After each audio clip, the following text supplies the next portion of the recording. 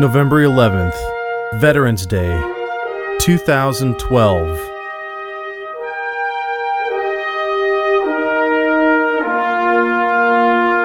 This Veterans Day, the XJ Talk Show and XJTalk.com would like to take a moment to recognize the countless men and women currently serving in the United States Armed Forces, and all those who have served this country in the past, and especially to those who have paid the ultimate price. Thank you for your service and sacrifice.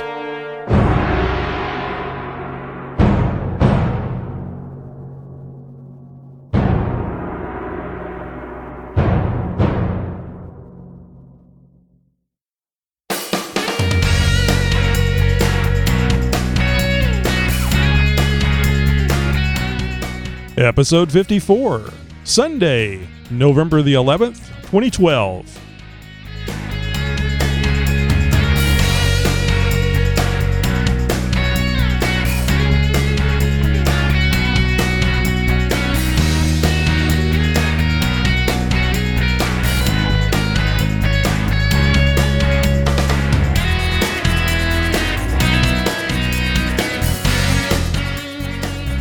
It's that time again. XJ Talk Show is on the air.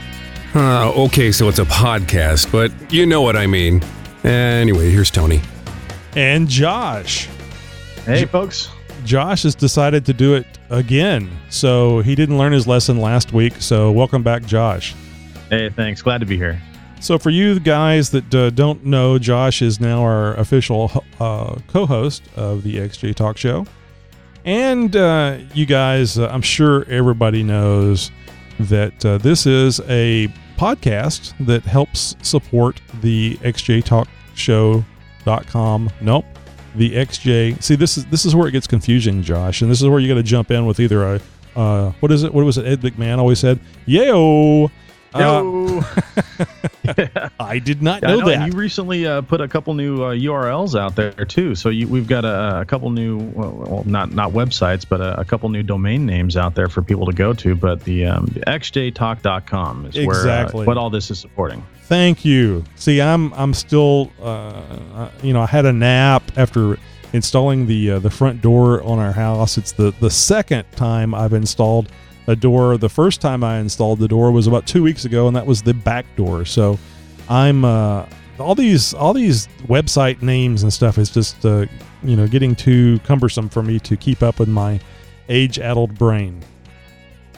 Well, I've got a piece of paper here next to me that's got more chicken scratch on it than I could count, and I'm not getting up there in quite as many years, but it's getting to the point where I got to start writing stuff down. Absolutely. Yeah, I've been needing to write stuff down for years, and I still refuse to do it.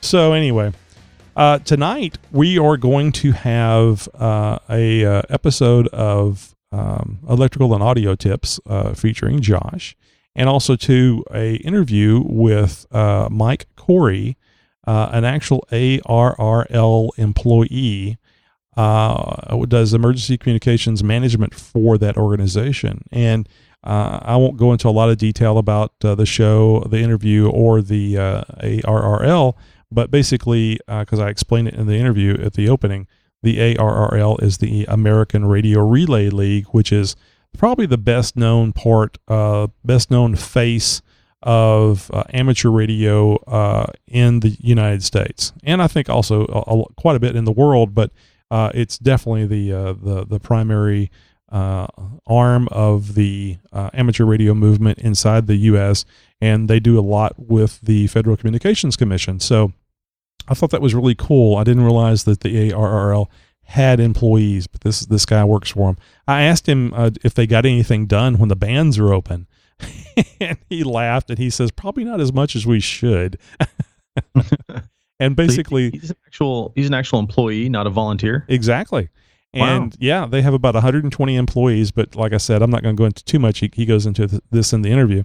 And what I was going to say is the band open is an amateur radio term or phrase that is used to say that there is, I guess in the CB vernacular, it would be there's skip out there. Let's go work us some skip. And basically it just means that there's a lot of signals coming in from all over the world. And that means that you can potentially talk to those people someplace else in the world. So now you're an amateur ham radio operator, aren't you? I am a ham. Hard to believe, but I am a ham. I got my license when I was 16 years old, and have had that license for 30 something years now or something. And not all that active the entire time. When I first got into it, I was more active, and the bands were open quite a bit. That was at the peak of a sunspot cycle, which causes a lot more activity on worldwide activity, makes the ionosphere more reflective so that you can hear signals coming from all over the world easier. So, and that comes and goes every 11 years. It goes from being really good to really bad, and then gradually back to really good. And we're in one of those cycles now. It's kind of a sucky cycle this time, which really surprises me. But then again, if it only happens every 11 years, you don't have that many times that you can actually experience a sunspot cycle. So being in a real good one back in the mid 70s, I just assumed they were all like that, and that's not the case. So right now, the bands are kind of spotty as far as how well they are reflecting those signals, and you can hear people. I mean, you can talk to somebody around the world on any band every day at least, but it's just not like easy pickings where you just listen to all these conversations going on and these people from all over the world just so loud. That's when it's a lot of fun. But anyway, I don't want to go too much down the ham radio world road, because that can get quite boring to some folks. Well, I won't go into ham too much, but just really quickly, I had some personal skip experience myself just in the CB stuff. Most of us got CBs in our rigs, and with the CB that's in my Cherokee right now, sitting in my driveway, this was last summer, I was able to speak with somebody in Redding, California. And for those of you who don't know, I'm just east of Portland, Oregon. So there's some substantial mileage there that I was getting some bounce off of whatever atmospheric layer there was, and although it was spotty, it was a pretty weak signal, but we were able to understand each other for a good 5 or 10 minutes or so before it ended. You, sir, have broken the law. I mean, he claimed he was in Redding. You, sir, have broken the law. It is against the FCC rules for CB operators to hold conversations longer than, 200 miles away, I think is what it was. Is that right? Yep. And it's such common practice from back around the same time, around the 70s, whenever CBs were very hot, that became so popular, and CBs became so popular, and people talking around the United States on CBs became so popular, even with large amplifiers, RF power amplifiers, also called linear. At least here in Texas, it's called a linear amplifier. It has that southern twang to it. Basically, going from your 4 watts to 100 to 300 to 500 to 1,000 to 2,000 watts, and there was so much of that going on that the FCC just kind of gave up and only dealt with the people that were causing pacemakers to stop, I think. Well, I'm definitely not causing any interference anyway. My CB has not been tweaked with a golden screwdriver, as it were. So it's bone stock, and this was just a happenstance sort of thing, and I doubt it could ever be recreated. Yeah, no, it happens, especially on 11 meters. It's 11 meters is very active when it's active, and not active most of the time. You'll notice that during the day is the most common time for there to be skip. Or I found out in ham radio that there's called Terminator DX, or I guess in CB vernacular it could be called skip. As the terminator of the day and the night is passing over where you are, it causes a special situation with the ionosphere, which helps improve signals. So when it's getting dusk outside, you can also see sometimes that there will be signals that weren't there just a few moments ago. So, but generally speaking, on 11 meters, it's a daytime DX. We call it, hams call it DX. The CBers call it skip. Now, there's a lot more CBers on the ham radio since the code requirement was removed, and you may hear some of the CB terms being used on the ham bands. But there you go. Anyway, enough ham talk, enough skip talk, enough radio talk. Let's jump over to the thing that I find interesting, because it's money for xjtalk.com. It is Amazon.com. Now, you guys, we have not spoken about the Amazon.com here in a while, and it kind of sits there nice and quiet and does its little thing. And you may have noticed the Amazon.com banners on xjtalk.com. And I know I've posted about it, but I think with this little additional tease, you guys might like going in there and clicking on that banner. Basically, the deal with Amazon is this: they very graciously, I suppose, they agreed to, if you have a website and you put up their banner, you have to join their associates program, but if you put up their banner and if somebody clicks on their banner on your site and then it takes them to Amazon.com and then they buy something from Amazon.com, you as an Amazon associate get a few pennies for each one of those sales. And the really cool thing is Amazon is actually the one that's paying, not you. You pay for the product. Say you buy something for $10, and then depending on the product, a certain percentage of that sale goes to xjtalk.com if you clicked on the Amazon banner. So you're not paying anything extra. You pay the exact same thing, and Amazon takes the money and gives a little bit to xjtalk.com. So it actually helps in the running of xjtalk.com. It actually helps in the running of XJ Talk Show. And if things get really good, Josh, I may buy a pizza and have it sent to your house. Just go ahead and sign for it, and I'll reimburse you later. Authentic Texas pizza through the United States Postal Service. Well, I can't wait to dive into that one. Actually, I was just going to call Papa John's and order 20 pizzas and send them to your house. So, so anyway, I thought it would be fun to actually, because I have the ability to see what's being purchased when people click through the Amazon.com banner on xjtalk.com. Well, now, Tony, this is a family program, so we got to keep this PG-13, I imagine, right? Yeah, well, this is an adult show. I mean, we're going to be family friendly, but yes, it's an adult show. But I know some XJ Talk members, and I can only imagine some of the stuff that might have been purchased. Well, imagine away. Imagine if you will. Yeah. So anyway, here are some of the items I have, and I want to make it very clear, I have no idea who's buying this stuff. Unless you come up and raise your hand and say, hey, that's mine, I will have no idea. I can only tell what it was that was purchased. And these are things that actually were purchased and delivered. So, for example, if you look forward to this segment on the future shows and you don't hear your item read off, well, it could be that it hasn't been delivered yet, or they haven't actually taken the money for the item until they've shipped it. So it may take a couple of weeks for you to actually hear it on the show. And depending on how many we have, we may only find the interesting ones. So if you want to get on the show as far as what you purchased, order something twisted. Twisted or interesting or both. Anyway, so here's the items, and I was warning Josh about this before the actual show. So Josh has an idea what's coming. Anyway, so here is something that somebody purchased. It's a Amazon Instant Video.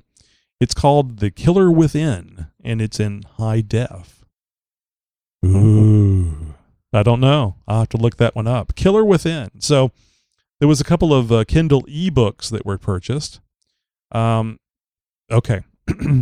Kids, leave the room. Okay, you ready? Alice in Genderland. A crossdresser comes of age. We're not judging. We're not judging. We're laughing. We're laughing with you. So, and I don't know if this was the same person or not, and I'm only assuming. Let me just tell you what it is. This other Kindle book is Reloading the 303 British. Now, I'm assuming that some sort of round of ammunition that goes into a British weapon. But after reading about Alice in Genderland, I don't know what that reloading may be. So there was also some shoes. DC Men's Ranger Sneaker Black Armor Turquoise, size 11. And this is down here. We went from Nancy to fancy here. We went with this guy from it could be a lady. Sports and Outdoors section, the HIVIZ Glock interchangeable fiber optic front sight. So that crossdresser may be packing. So we got shooters, shoes, and crossdressers. Yes. And that's an interesting cross section. And I don't know. It could all be the same person. Well, hey, folks, we're going to be doing this segment every week. So if you'd like to get in on this, hop over onto the xjtalk.com main page, the homepage, and right there above the big picture in the middle of the page, you'll see the Amazon.com banner. Give that a click, and everything else is automatic. Just make your purchase, and you can buy virtually anything on Amazon.com. And, of course, we don't know who's buying any of this stuff, but we do not know.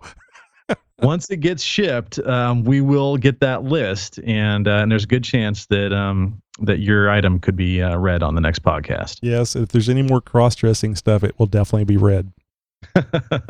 Well, we don't have to make that a theme, but that'll definitely have a good chance of making it on the list. Hey, it's funny, but we're not here to judge. There's not anything wrong with that, and hey, it could be a it could be a junior high paper that somebody's writing.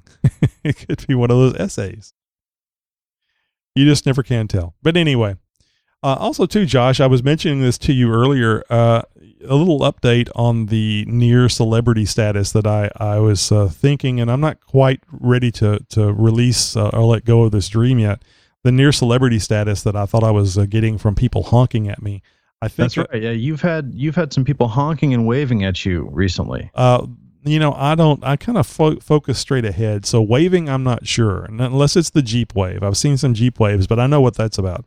But the honking is what I heard, and I'm shy. I don't really go out of my way to grab the limelight, so to speak. So when I hear these honkings, I just assume that it's something going on, but it's strange, at least in the Houston area, for people to be honking horns. So after it happened so many times, I thought, well, hey, maybe it's for me. Maybe they're going, hey, there's that guy that has that xjtalk.com, has that talk show. I know that guy. Let's honk at him.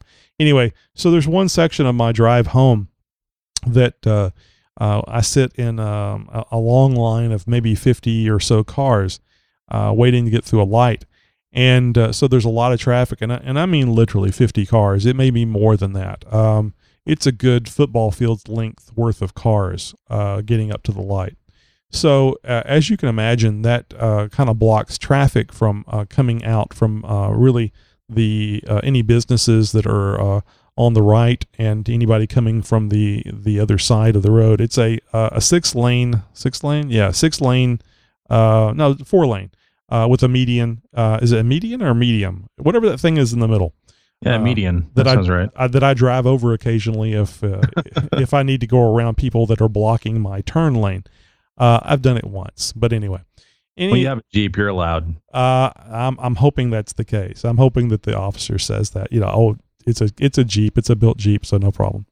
But anyway, so I'm sitting there in the back of the line, and there's some people sitting at a stop sign, and on the left-hand side. So they are they need to come across the 2 or 3 lanes on that side and mix in with the cars on the right side that are fully backed up and not going anywhere until that light changes.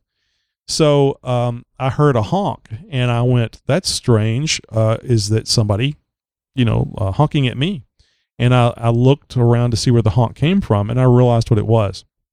there were 4 cars at a stop sign, and the car that was in the number 1 position at the stop sign was wanting to come over all the way over to our side of the road and mix in. And of course, we're not moving, so they can't like leave the stop sign. Everybody, or at least the car honking behind that individual, wanted to make a right-hand turn and go on along the lane that was nice and open. So they were honking so that the person in front of them would get up off their ass and move. So now I understand, at least in that one area, why there may be honking. Now, I may just be, being a great guy and thinking of how I'm not, all that wonderful and everything, and there's no reason why I would be considered a celebrity, or perhaps that was just one of those things that happens that now I think that that's why they're honking, and that was true in that one case, but not true in the other cases. But I will be collecting more information and reporting it here.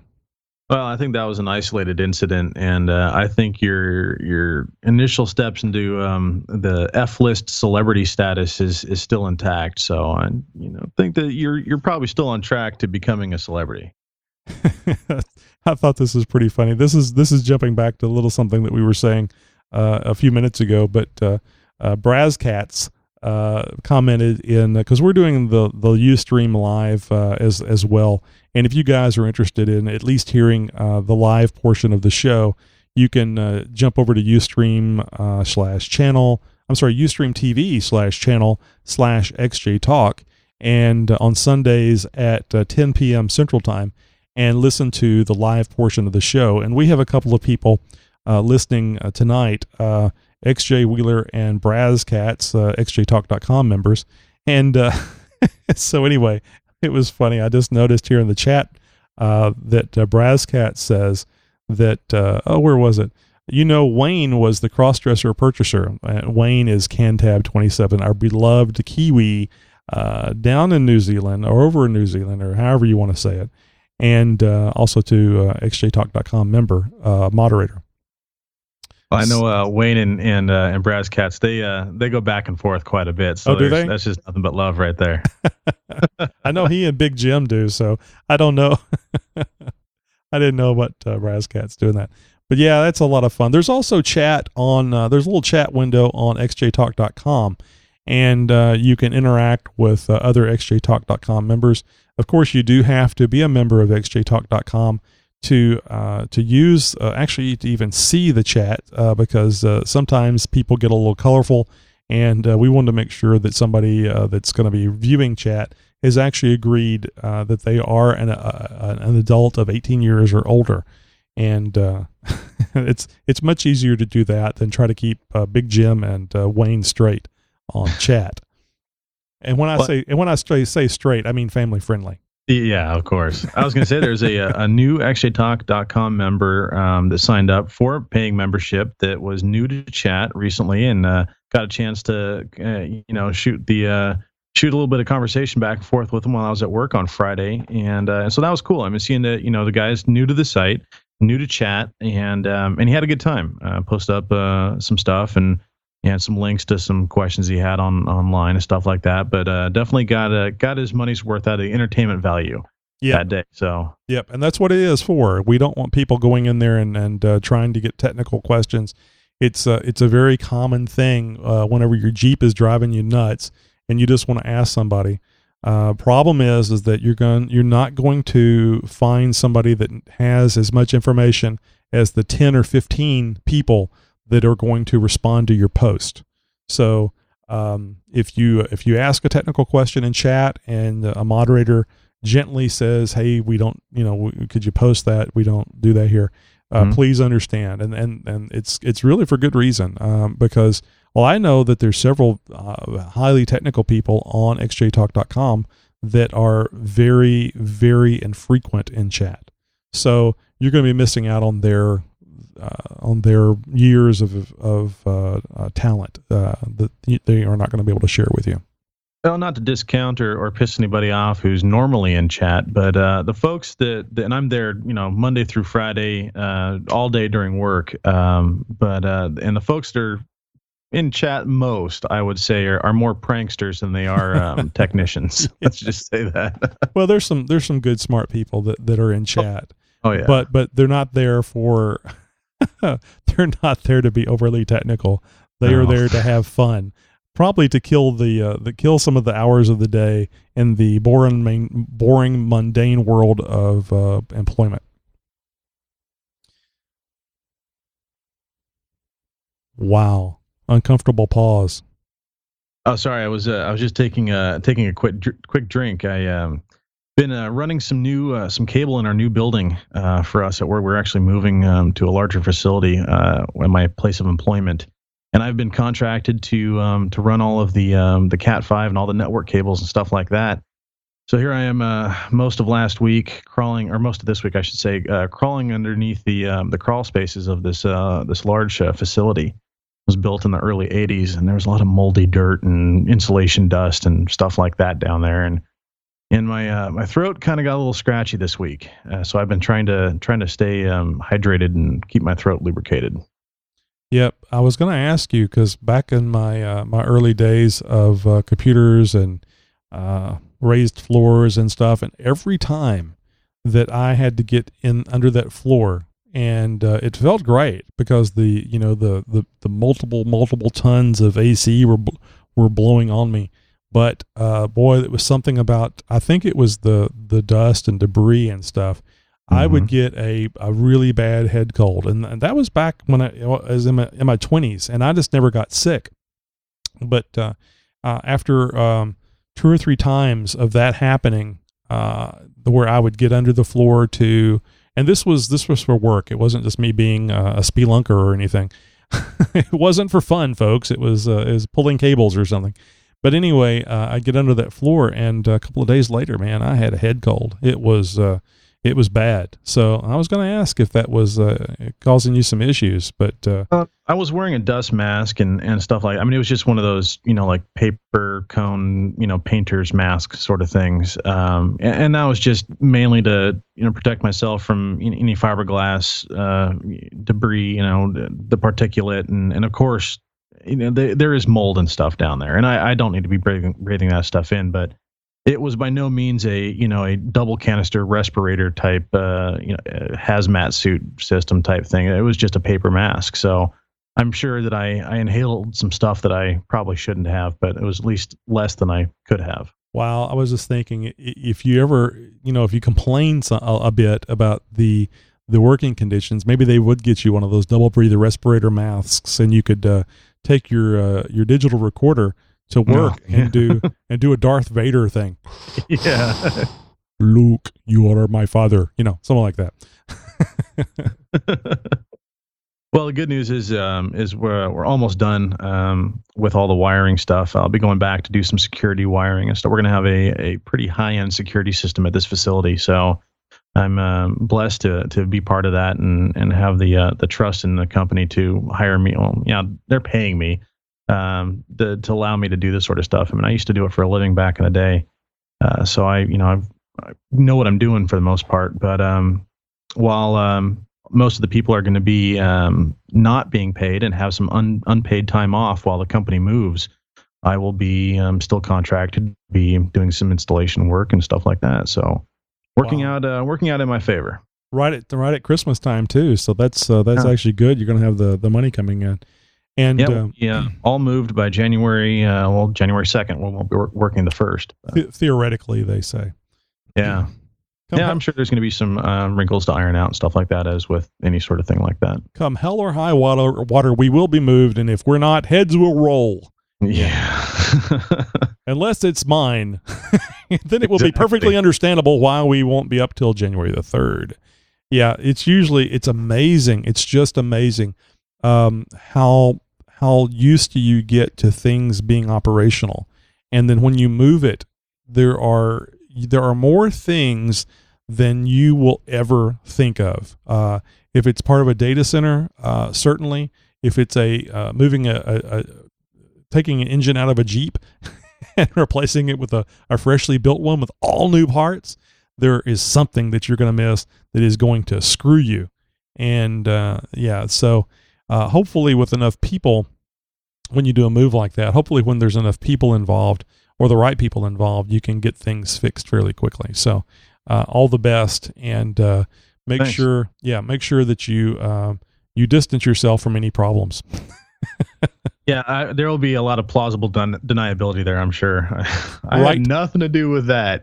write some memos, how like, if we do this, I have a concern about this, and blah, blah, blah, blah, blah. So if it happens, you have the get out of jail free card, so to speak. So I thought I would just mention here real quick.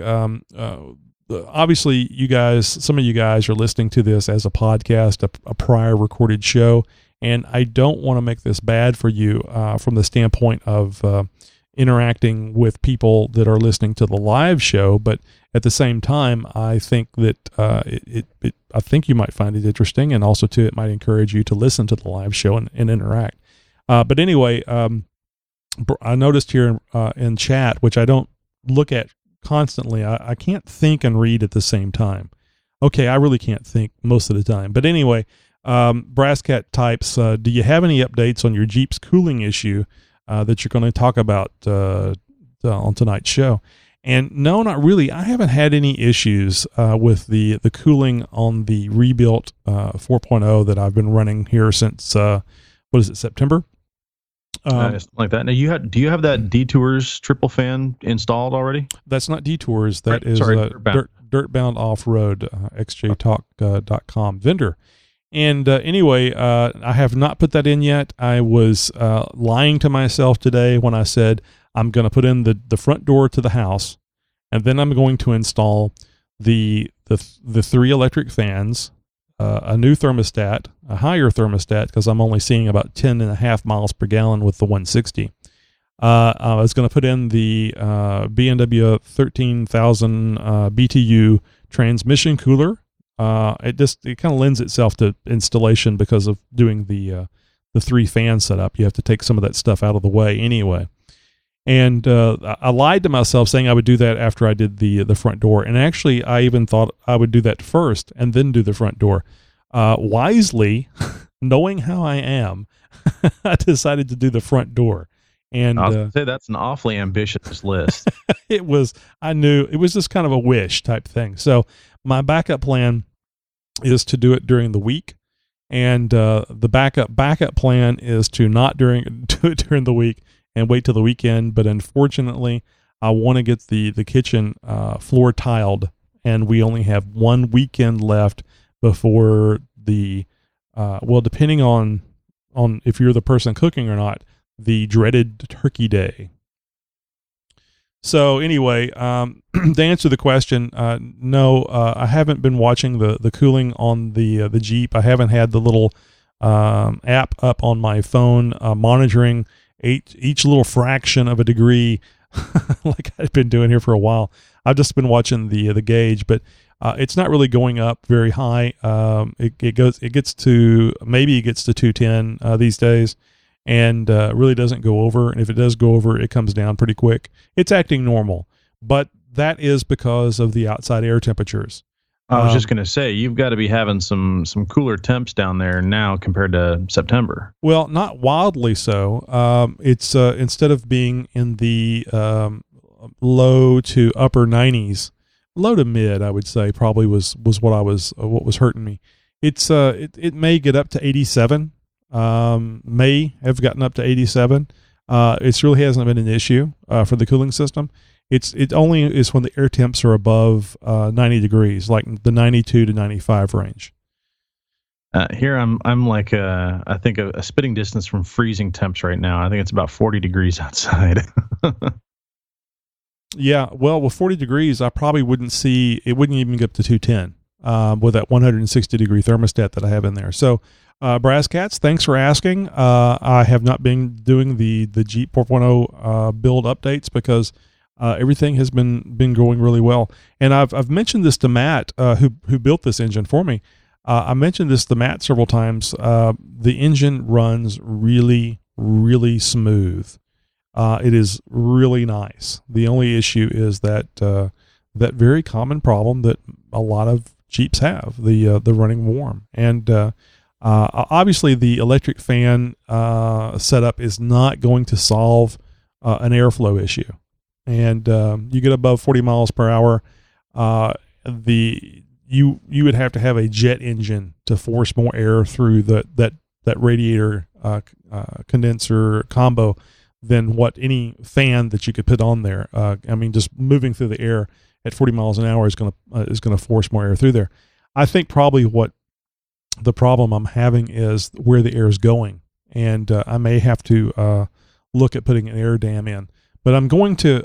The other thing I didn't mention was I was going to take the radiator. I'm sorry, the transmission off of the radiator. So I was going to just run it through the OEM tranny cooler that was part of the towing package on my my XJ, and then run it through the B&M tranny cooler.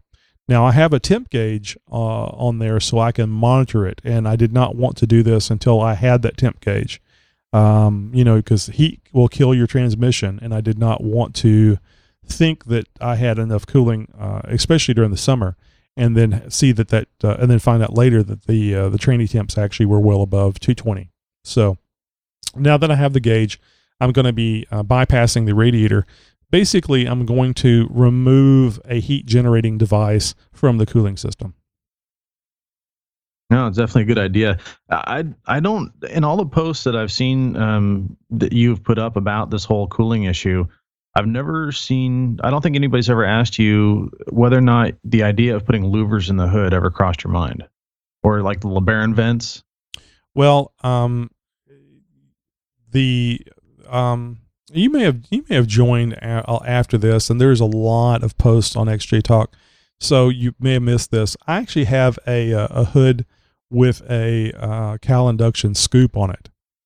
Oh. Yeah, oh. And I found whenever I was doing that, I started off with a fairly substantial opening in the hood, at least so I thought. And I took basically a dinner plate and sat it on top of the hood and then drew a circle. And then I went, because I was going to put this circle right under where I was going to put the Cal induction hood scoop, and cut out this circle, or I should say. So I looked at that, what I had drawn on the hood, and I went, I don't think that's big enough. So I basically took the dinner plate and I moved it back towards the compartment where you sit in the Jeep, and drew another circle. And there was a gap between the two, so then I drew a line, took a straight edge, and drew a line between those two circles. So basically, if you can imagine, like a pill shape. Mm-hmm. And but you know how big a dinner plate is? It's good, 12 inches at least. Yeah. So basically, what I did was I took out two dinner plate size. You set them not really side by side, and there was probably 3 or 4 inches separating between the two. I took, that's how much metal I took out of the middle of the hood. And I was careful not to remove any of the structure or the infrastructure, the support structure. The support structure under the hood. This is right in the center, the single layer of the metal area. So I took that out, and then I took the scoop, and I just using some stainless steel screws, I screwed it to the hood to cover the hole. So then I went out and I drove with that. It was during the summer. Summer had just started. This is like 2 years ago.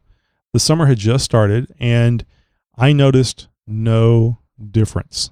Absolutely no difference between having the scoop and the hole and not. Interesting. So basically, I thought, well, and I'm sure I interacted with some people on XJ Talk, and I think that it was actually Steve 4.3 LXJ, the gentleman that does most of our Jeep tips. I think he was the one that got me into the thinking of the hole is probably not big enough or not in the right place. So I looked at now with the outline of all the little screws that I had holding the hood scoop, the Cal induction scoop to the hood, I was able to clearly see how much of the hood can I remove. So I left about an inch underneath the Cal induction scoop. I'd read someplace that you need to leave at least some of the metal so that you can have some support to the scoop. And also, too, I'm still planning on bonding it to the hood and actually molding it, with bodywork and stuff, make it look nice. See. Yeah. So anyway. Yeah, I keep going back to that picture of your Jeep in front of that rustic barn, and keep thinking that's one of your more current pictures. Oh no, not at all. And actually, there's a few before that don't even have the bumpers, at least not the front bumper. But anyway, so I removed a lot of the metal from the hood, everything that was under that very wide scoop, and it wasn't, excuse me, it wasn't until that I removed enough of that metal that I started seeing a change in the temperatures. And as expected, the temperature difference I saw was at low speed, idle,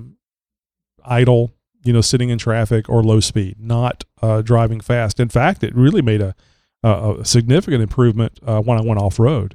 I was sitting in my Jeep, windows up, and you guys are going to hate me. Windows up, AC blasting, 97 degrees out on the trail, and it didn't even move from 210. It was doing wonderful. And the only time it would heat up is when I got out on the highway. So that really, really helped. So basically, when you ask about the LeBaron hood vents and stuff, in my experience, absolutely pointless. They do not do anything for you other than make you feel like you're doing something. I mean, if you measure the temps before, after, and really get down to the brass tacks, I think you'll find the same thing I found. You have to have a massive amount of hood open to the air to get enough heat out of there. And I'll tell you what, man, whenever I drive home in the summertime, because right now I just have a regular hood on my Jeep that Matt's letting me borrow. I tell you what, whenever I get home, running that Cal induction hood scoop, and I pull up into the garage and park and turn the motor off, I can get out, put my hand behind the where the opening is to the Cal induction scoop, and I feel a vigorous breeze of air, and it is hot. Yeah, I know in the winter months here, I mean, I've got a finished garage. I don't know how well insulated it really is, though. I mean, it's finished, sheetrocked and everything like that. But the garage still gets plenty cold in the winter. I mean, it's definitely warmer than it is outside, it being finished and all. But I can have the Jeep at operating temp, pull it into the garage, open up the hood, and within a few minutes, the garage is toasty warm. Yeah, I don't doubt it. Those things generate a lot of heat. Mm-hmm. So anyway, well, Josh, we're about 42 minutes into this show. I think it's great that we can sit here and talk. And I know I always talk about this. I probably worry too much about the show being long, but I haven't gotten any complaints. And the listener count is going up. So. And if anything, I mean, I've in the XJ Talk Show section on the xjtalk.com website, in the per episode listings, I've been seeing more and more positive feedback, and been getting even compliments on your decision to open up these more segments and stuff like that, and add these new little tidbits in, and bringing me on and stuff, of course. Of course. So it's definitely being perceived well and being received well. So. Well, it's a learning curve. I mean, the model that I went by was listening to a guy that talks about how to do podcasts. And he has a show that's about an hour long. He tries to hold it down to an hour, and it's him talking. He has music that he starts the show with, and it's him talking for that hour. He has interviews occasionally. He has most recently he's brought on a social media expert, so to speak. So there's an interaction at the end of the show between them, and they talk about Facebook and Twitter and stuff.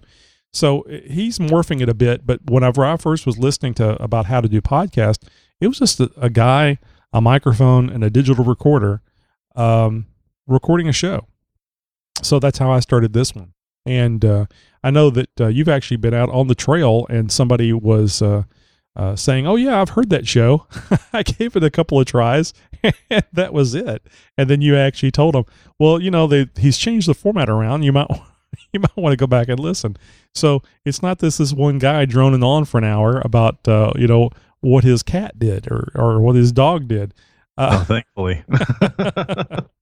So it's a learning curve. And also too, it's how much effort do you want to put into something? And it's really hard to justify putting in a lot of effort whenever you don't get feedback. So that feedback that Josh is talking about is very, very well received. You don't know how much, because this is fun. I mean, I wouldn't be doing this show. Josh wouldn't be doing this show unless it was fun. But Josh and I can just get on Skype and talk. We don't have to involve you guys. So hearing the feedback about the show and about our involvement in it makes a huge, huge difference in how we feel about what we're doing. At least that's the way it is for me, Josh. I'm assuming it's the way for you. No, absolutely. And in fact, I ask all our listeners, please go to the website and give us that feedback. Let us know what you guys are thinking. If there's something you want us to change or alter or do a little bit differently, or, even if you just want to say, "Hey, good show, guys," any comments are welcome. We really appreciate it. And also too, good opportunity to plug the voicemail line. It's there. It's waiting for you. It's feeling very lonely because nobody ever calls.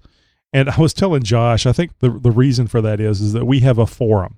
You can voice your feelings and thoughts in the forum. So that's probably why you don't feel the need to voice them on actual voicemail. But anyway, if you ever do, and I love show promos. So if you'd like to call in and tell us what you like or don't like about XJ Talk Show, do it on the voicemail line, and we'll probably put it in the show.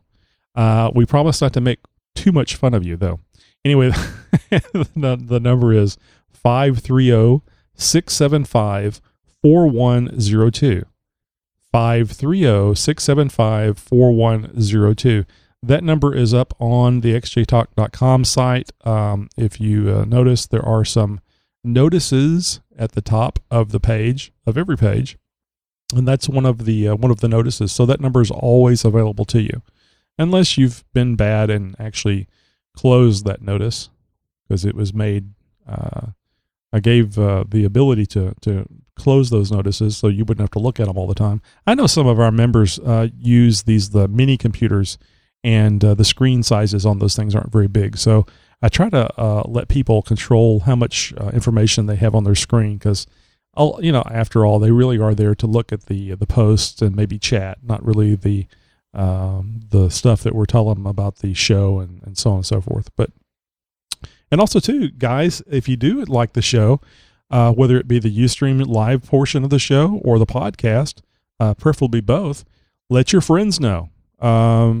Let them know to watch the show. We'd like to see a lot of viewers in the Ustream chat. We'd like to see our listener count really just go sky high. It would be this make us very happy personally, because you guys are enjoying what you're hearing or seeing and sharing it with people. So.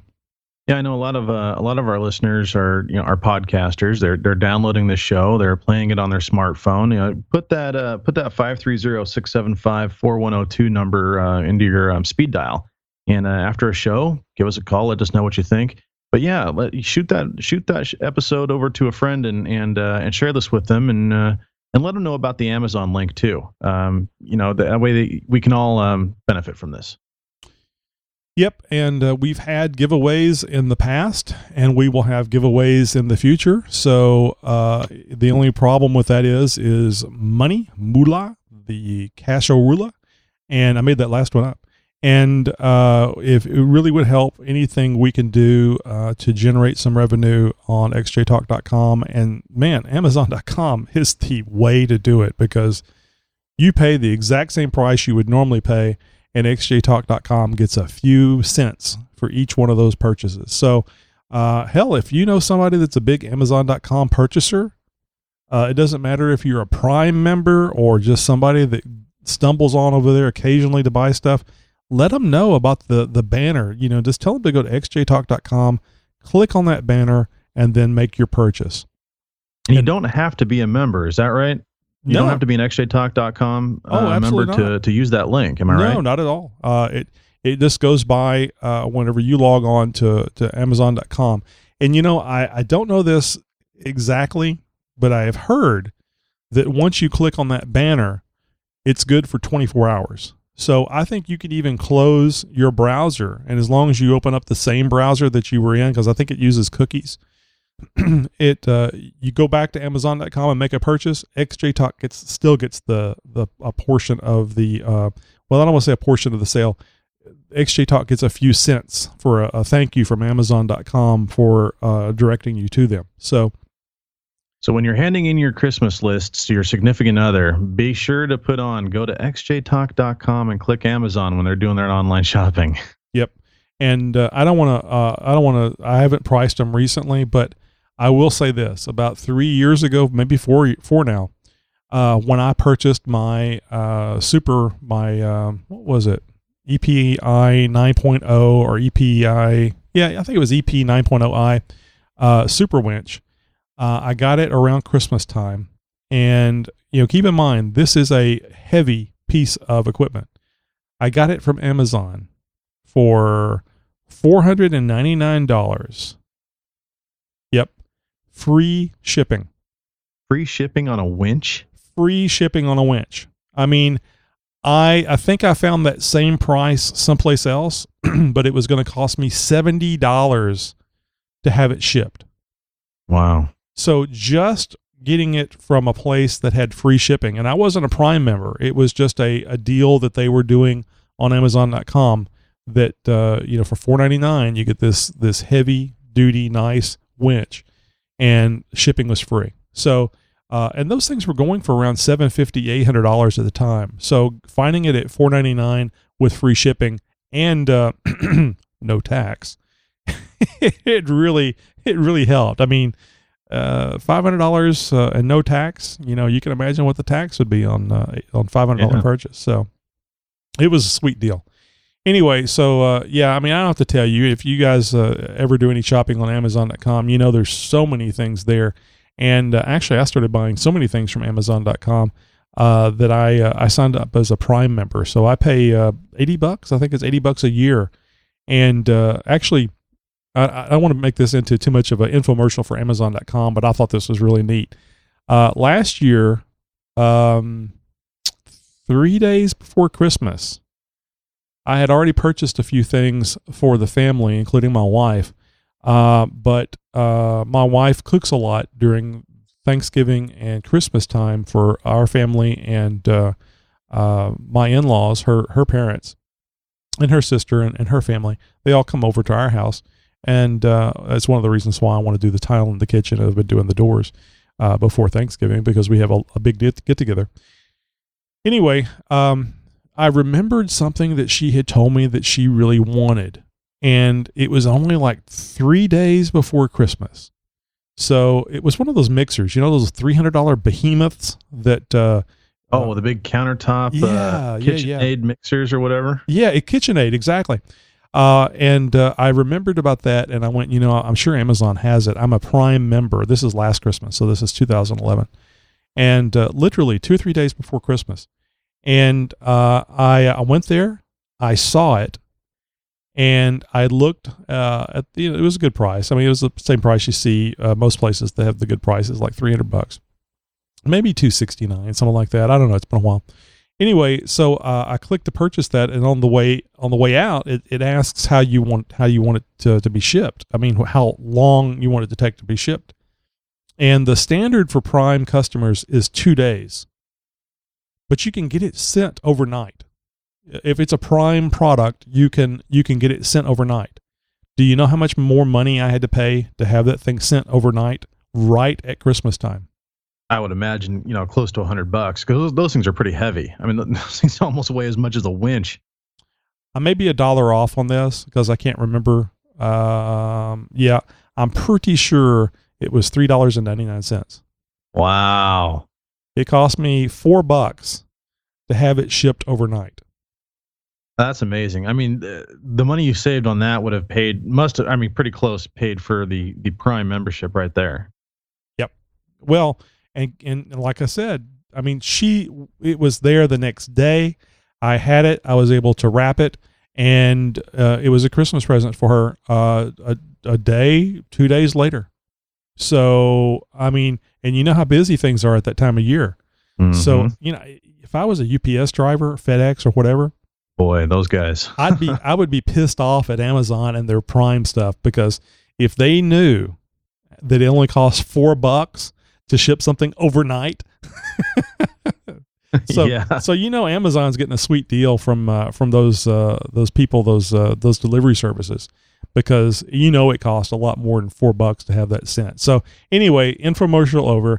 Amazon has a bunch of products. They have the Prime, if you are so inclined to pay the $80 a year to get to have the ability to do what I just did at Christmas, this past Christmas time. And this is the really cool thing. They have this program that allows people like us here on xjtalk.com to get some money. I mean, it allows you to say, hey, I like xjtalk.com.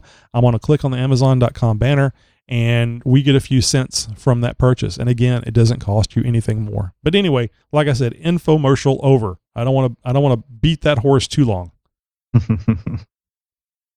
Well, Josh, I think that's going to wrap us up for the live portion of our show. Thanks so much for being here. It's you know, it's a lot more fun than just listening to me talk. And the guys in the chat room on the Ustream live show here, appreciate you joining in. We had a total of 3, count them, 3, 1, 2, 3. I can even say it. I can even count it one at a time.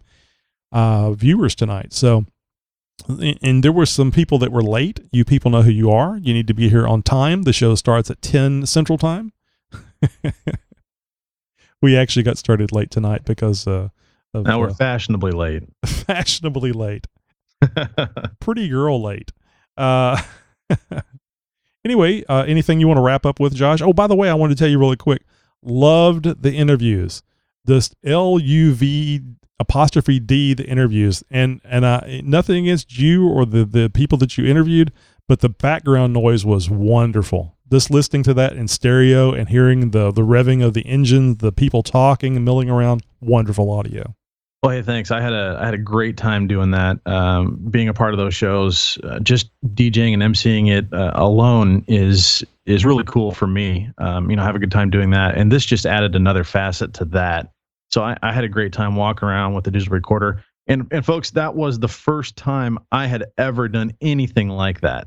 So a little bit of a few bugs to work out here and there, and as those happen, and next year there's going to be many here in my area. A lot of Jeep and off-road shows going on. I already know and am personally part of at least 3 or 4 that I know of so far, and there's going to be more that are happening.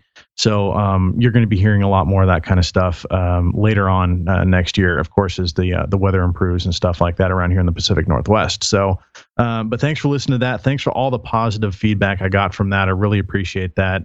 And I know that that one dyno pull segment went a little bit long. I know I was kind of anxious. They kind of teased us a couple times. Looked like they were gonna go full throttle on that a couple times and then didn't. So, but yeah, that was a lot of fun. And I've actually got, I think we got another one of another show that I did here recently that's that we'll play here pretty soon. And you guys will get a little bit more of that kind of stuff. Yep, I really enjoyed it. Glad. Thanks for the effort, because it can be a little embarrassing to go out there and talk in front of people, and they look at you like you're an idiot. But thankfully, you or I don't possess that caring gene about that. So it really, I mean, it's great to listen to, and I think it really helps whenever you get feedback from people that it was worth your time to do that. So you're gonna hear a lot more from Josh, because he's involved in a lot of off-road things and has a digital recorder, and he's not afraid to use it. That's right. So be warned. Hey folks, one last thing real quick. On xjtalk.com, on the forum section, there is a separate thread dedicated towards just the electrical and audio tips segment.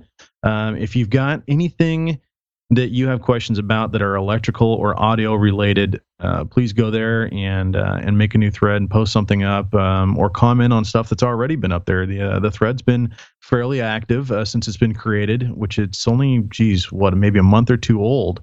And there's a decent amount of activity there. So pop on over there, post something up, post a question up, and you just might hear your topic discussed in the electrical and audio tips segment. Yep, absolutely. I thought about that earlier. I'm glad that you remembered to mention it, because that really helps. And we also have a Jeep Tips forum as well on xjtalk.com, and we will be having more Jeep tips. We just got to. Gosh, Josh, I was thinking, here we are at the 1 hour mark, and it's just me. It's just been me and you talking. It hasn't been the segments. It hasn't been the interview. Nothing. So this show is getting chocked full of entertainment goodness. Well, hey, we better let the folks go and give them some of the other stuff they come here to listen to. I think so. Well, the beauty of a recorded podcast is they can always fast forward or listen to it again. All right, guys, thanks a lot. And please hang loose. All the guys on the live show, thanks a lot for being there. And as usual, you can hang around, because we'll be chatting and goofing off here while we're mixing the rest of the show. And for those of you that are listening to the recorded podcast, stick around. We got more goodies coming up. This segment brought to you by DetoursUSA.com. 10 years of innovating, not imitating XJ products. Check out www.DetoursUSA.com. And Detours wants to remind everyone to practice safe sex. No pig borking till you wrap that rascal. Hey, this is Nicole Johnson of Johnson Motorsports, and I am a Monster Jam truck driver, and you're listening to XJ Talk Show. Electrical and audio tips. Well, hey guys, in this installment of Electrical and Audio Tips, I wanted to go over something I've been seeing on the forum on xjtalk.com a little bit more frequently lately, and that's system upgrades. And by system, I mean audio system. I've seen a few questions pop up on the forums as to, the proper way or the right steps, the right line to go as far as, how do I upgrade my audio system and what do I do first? And I always, there's a right way and a wrong way to do everything. And a lot of this will also come down to personal preference. But, you don't want to be slamming a 1,000-watt amplifier through a stock stereo into stock speakers. That would obviously be the wrong way to go about things. So I'm going to go over just real quickly sort of the most logical linear progression of a system upgrade. Now, there's basically three major components to any audio system. The first and foremost and most important being the head unit, the deck, the stereo, CD player, tune box, whatever you want to call it. It's the thing in the dash. Now, this is probably one of the most important parts of any audio system, because this is what is generating the sound. Regardless of how much power you have, if your sound quality sucks from the source, well, you're just going to be having amplified, sucky sound. That's kind of how it goes. If you get a decent quality stereo, and I'm not saying you got to go out and drop $1,000 on a brand new head unit, chances are you're going to end up with, regardless of what you do down the road, decent sound coming out of your speakers. That brings me to the next point. Speakers. Speakers is the other key point into an audio system, the other main thing. And the other one is amplifier. Now, oftentimes, most people will not even consider an amplifier. It's too much, don't know how to wire it, don't really need it, yada, yada. And that's all fine and dandy. A lot of stereos nowadays, especially the newer models, are coming out with some decent onboard power, 55, 65, 80 watts a channel, which is a far cry from what used to be the normal back in the day of 15 to 20, 25 watts. Now you can still find a lot of decks with around with around 25 to 40 watts per channel. That's around 40 watts per channel. 35, 40 watts per channel is about the average. There are more, and you'd probably be hard-pressed to find less, but I'm sure they're out there. Now, don't get me wrong, an amplifier isn't necessary. It isn't mandatory to have a decent-sounding system. You want to really focus for a decent-sounding system on your speakers and your head unit. Those are going to be the most important factors. Getting a good deck is important for several reasons. One, longevity. You don't want to be dropping $7,500, $300 on a stereo every year or after every serious wheeling trip. If you're in a place where you have the kind of wheeling habits where you bounce around a lot, chances are your stereo is going to take a beating. Lesser quality decks are especially going to take a beating. They have lesser quality components which don't stand up to the environments and the rigors of an off-road vehicle. Stiffer suspension, harsher terrain, etc., etc. So when you spend the money for a decent deck, you're going to be getting a lot more than just, a fancy head unit or a name that somebody's going to recognize. You're going to be getting a little bit of peace of mind, and you're going to be getting some decent sound quality. With these better components and a better made stereo, you're going to be getting some better sound.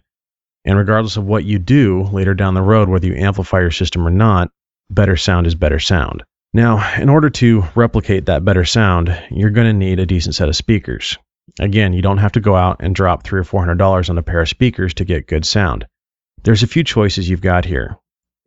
Quality or quantity. Now, you can add 8 pairs of speakers to a Cherokee, although I highly wouldn't recommend it. That would be kind of redundant, but it can be done, and I've seen it done. But you don't have to go that route. A decent set of speakers will do a lot for you. And by set, I mean at least a pair. Just replacing one speaker that's blown because that door sounds like crap, that's well, you're going to have a really good sounding door and the rest is going to suck. Speakers are always sold in pairs anyways, so why not swap them both out? Most Cherokees have 4 speakers, 2 in the front doors, usually, or and 2 in the back gate, or in the newer models, they're up in the rear ceiling. Now, the most common speaker that you're going to find is going to be a coaxial speaker. This is what is stock, and this is what is going to be in most people's price range. Coaxial speaker is basically is a single speaker that does 2 things. It has a larger driver and usually a smaller paper cone. The larger driver obviously moves the amount of air to produce the lower range of frequencies, bass, and the smaller paper cone that is usually attached to that produces higher range frequencies. It vibrates at a higher frequency, producing higher frequency sound. That's how a speaker works, basically. So the other way to go is with what's called separates, or a component speaker system, where you have a dedicated mid-bass driver and a tweeter. These usually require a higher level of installation skill, oftentimes require you to drill a hole to flush mount or screw the tweeter into a separate location. This is almost a topic unto itself because there's a lot that goes into not only selecting the kind of separates for your system, the right kind of separates, but also how to set them up, and of course installation techniques. And we'll probably cover that on a different segment. But separates are, like I said, a dedicated driver and a tweeter. One produces lower range, one produces higher range, and these are a much higher quality of speaker and obviously produces a lot better quality of sound. It's a more efficient system, but again, they are more expensive. Now, even with a midline, mid-grade stereo upgrade and a set of entry-level separates, your system will sound better than it ever has before. And this can be done on a relatively easy budget, especially nowadays with Craigslist and things like that. I'm sure there's people in your town that are selling used stereo gear all the time. I want to put out a word of warning to those people who are tempted to go down and buy something out of the white van on the corner store, or to go to those flea markets or swap meets and grab that 1,000-watt amplifier for $40. Man, you're going to get what you pay for, trust me. And chances are it's not going to last very long. It's going to sound like crap, and you're going to regret your purchase later. And there's no warranty when you buy something out of the back of some guy's trunk. So go to a reputable store, or do your research online and familiarize yourself with some of the names that are synonymous with quality in the industry. I can ramble off a few for you right now. Things like Sony, Rockford Fosgate, Pioneer, Kenwood, Infinity, JBL. There's several others. Head units, Pioneer, Alpine, Kenwood, Sony. Those are the big four right there. Anything outside of that, I might be a little bit more wary. And even those, some people have personal preferences as far as, sound choice and stuff like that.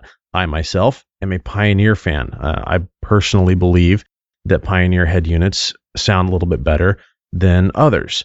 But again, that's just my personal preference. You may have yours, your friend may have theirs, etc. Now, when it comes to amplifiers, let's say you've upgraded your deck, you've upgraded your speakers, you've got a set of separates up front, you've got a set of coaxials in the back, something like that, or even a set of triaxials, something like that, a higher end speaker. You got your speakers upgraded, you got your deck upgraded. It sounds great, but you've outgrown it. And you want more to it. The addition of a subwoofer, a larger speaker, comes into mind. It's usually the next thing to happen in a system. Oftentimes people will just go straight from upgrading their deck to adding an amplifier and a subwoofer. You can't add a sub to a system without an amplifier. It's just how it works. There are amplified subwoofers out there. It's basically an enclosure that has an amplifier built into it. All you got to do is supply power and signal to it, and you're off and running. These are great, especially for those who don't really want to rattle the windows or necessarily want to have the people in the car feel what you're listening to. There's nothing wrong with that. Don't get me wrong. Fill that cargo space up with 15-inch subwoofers if you so desire. And I will definitely help you do that if you want some advice on how to maximize SPL out of the back of a Cherokee. But if you're ready to add a sub to your system, there's a few things you want to consider. Subwoofer size, average volume level, and what you're trying to gain out of the system. If you're going for an SPL monster, basically SPL, sound pressure level, you want the loudest system on the block. You're going to need a lot of power, and you're going to need many inches, lots of speaker, meaning a bigger subwoofer. If all you're looking for is low fill, and what that means is basically you want to fill that lower end of the audio spectrum with some, decent quality sound. You don't necessarily need 1,000 watts, and you don't need a 15 or 18-inch sub. Probably don't even need a 12-inch sub. Honestly, I'm a big fan of 10-inch subs. They work great. They have a nice, tight, punchy sound to them, and in the right enclosure, they can definitely boom. So, a couple 100-watt, 150, 200-watt, 300-watt amp is more than enough, honestly, for most people. And will pack plenty of punch and have plenty of headroom if you decide to upgrade your subs later on. A single 10-inch sub is plenty for most people. And it doesn't take up a lot of space because the enclosures for something like that, although there are several choices, whether it be sealed or vented, ported, or even bandpass, and we can go into that at another topic. But they're relatively small, usually under 2 cubic feet at most, and that's actually on the large side. But you won't have to give up much of your cargo space. Amplifier location is user preference, installer preference. Some people put it on the back of the back seat. Some people put it on the box. Some people try and shoehorn it underneath the seats, underneath the front seats. Underneath the back seat is a popular option in the Cherokees. With the Infinity Gold system, the high-end factory amplified system, that's where you would find the factory amplifier. It's where they put it, is underneath the back seat. If you don't know already, lift up your back seat, you'll find a little cubby in there. So think about that. Subwoofer choices, again, it comes down to model. Go with something you're familiar with, something that you've heard about before. Don't want to buy that speaker off the back of the van. Chances are the first time you rail that thing, it may blow. Blown speakers suck. They cost just about as much to replace as it does to repair, so don't even think about it. And good luck in your hunting. If you are looking at something specific, you want my professional opinion on it, I'll be more than happy to help you out. I did work in the mobile electronics field for over 10 years. I've seen just about everything there is to see as far as mobile audio goes. I've had installations featured in magazines. I've done multi-$1,000 installs before. I've done it all. I've seen it all, and I've heard it all. And I'd be more than happy to help you, regardless of your budget. Make sure that you're getting the most bang for your buck.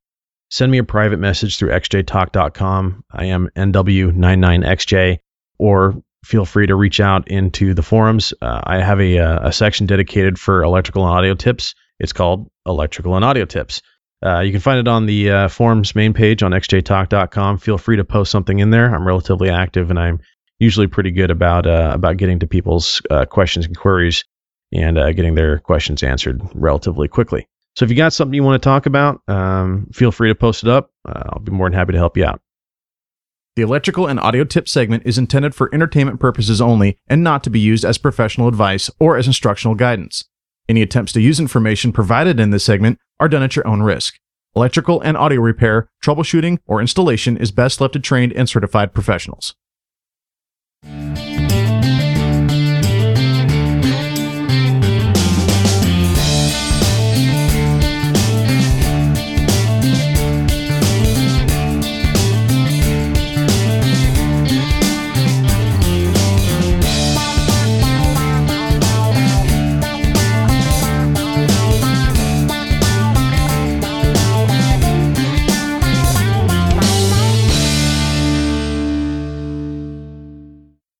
Well, tonight we have an actual employee of the American Radio Relay League, one of just a few. And I was, as I was telling him, I think it must be a pretty good gig.